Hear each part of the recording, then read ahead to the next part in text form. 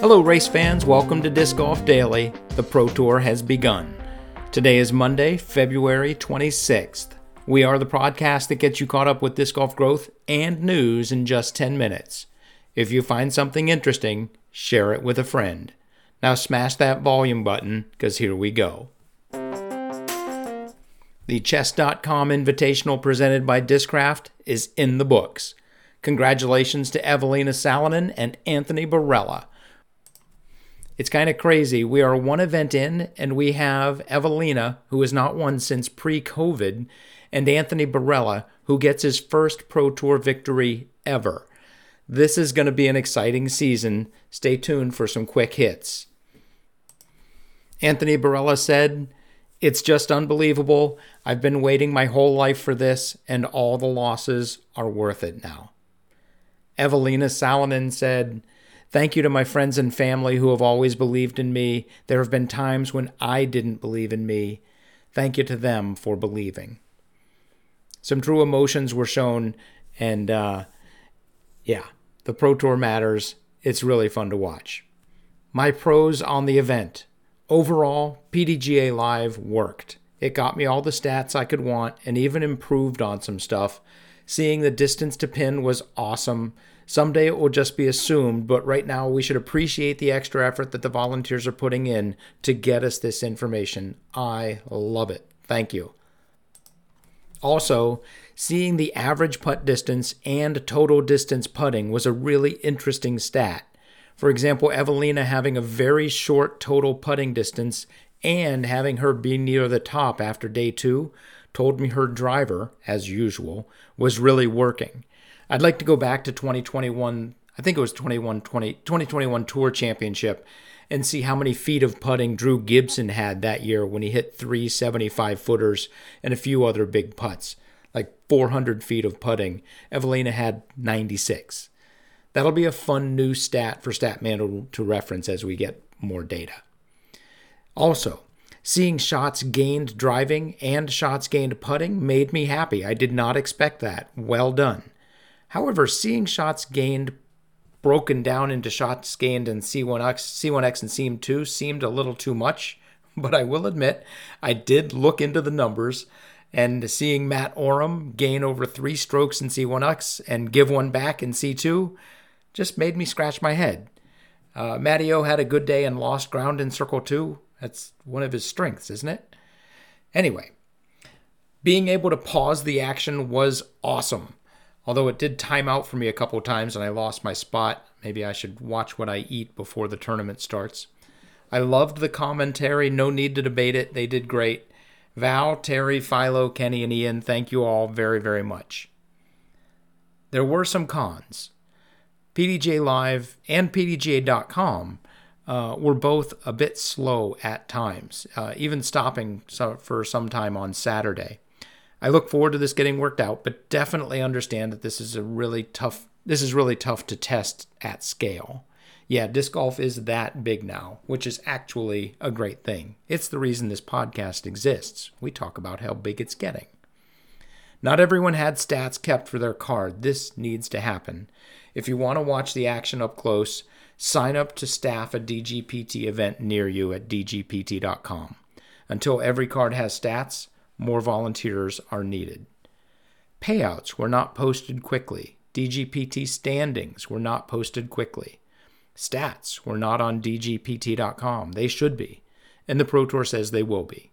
Hopefully soon. My final con, just because we didn't understand it, is the trophy. If they'd explained it, I'd be all good with it. So I had to reach out to Matt Graham, who was happy enough to reply to me during his podcast. And he said that the chessboard will be engraved with their name, and it is actually a trophy that stays at Olympus, and then they will get a separate trophy mailed to them after the event, I presume engraved with their name and the name of the event. So here's a Chess.com trivia question.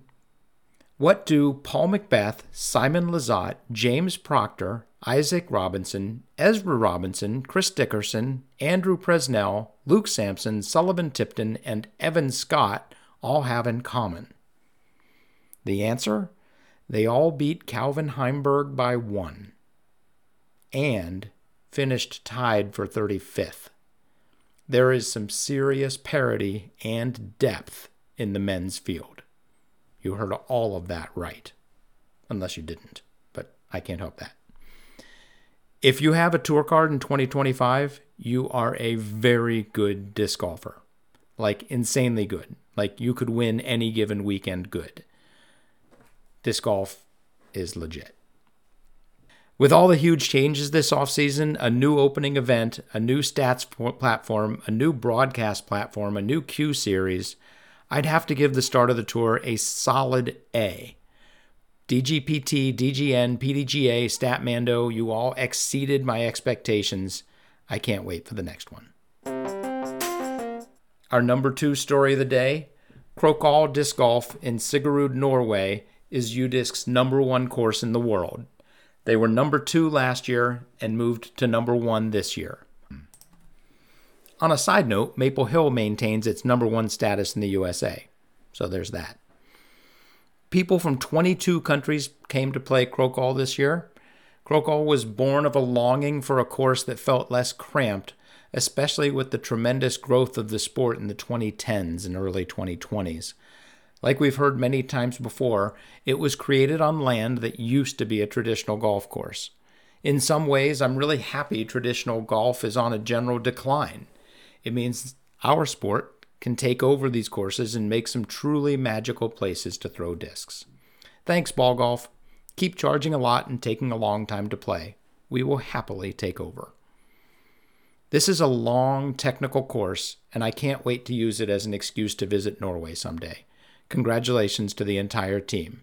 The number 1 course in the world, Krokal Disc Golf Course. Our number 3 story of the day, the Saskatchewan Today has put out an article talking about how the Pro Tour is looking to put a Q Series event in Canada, maybe in their town.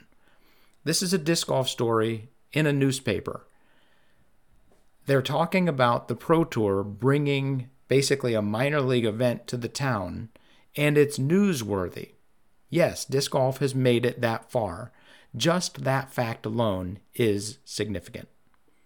Thanks, Saskatchewan Today. I hope you get that Q Series. And we close our news with the Braha Spring Disc Golf Course being named for Tom Monroe. The course hosted Pro Worlds in 83 and 93. According to Levon Wolf, another Hall of Famer, quote, Tom is the single most influential person in the history and development and progression of our sport. Tom told Levon, every person I met, I wanted to leave them with a smile. On the course, even in the heat of battle and world championship competition, he would play to the crowd, trying to make people laugh or smile. He would take risky shots just because, and making sure everyone was smiling meant more to him than actually winning. That sounds a little bit like someone that we all love. Thank you, Tom. And special thanks to the city of Huntsville for making sure you are remembered. Let's close the episode with some quick hit stats. Circle 1 in regulation, I think, was the most important stat of the weekend. Anthony Barella, 24 out of 54. He hit 24 Circle 1 greens in regulation. Aaron Gossage and Ricky Wysocki, they both hit 22 out of 54. The difference is 2. Anthony beat Ricky by 1 and Aaron by 2. I think that says that's all we need to say right there. On the women's side, Evelina hit 50% Circle 1 in regulation. Henna and Ella both hit 23 out of 54. So Evelina beat them by 4. She won by 5 or 6.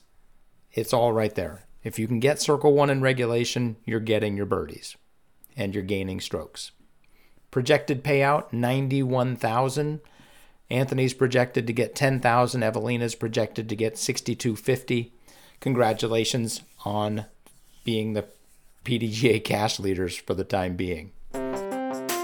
There was another A tier this weekend at the Victoria Open. Mason Marshbanks bested Freddie Meza, and Des Redding held off Lauren Butler to win the Victoria Open.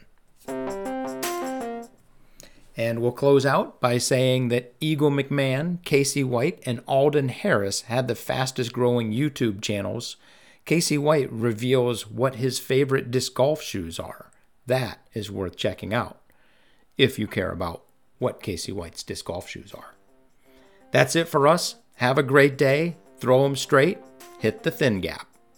And as always, if you have any news, comments, or thoughts, feel free to email us at discgolfdaily@aol.com.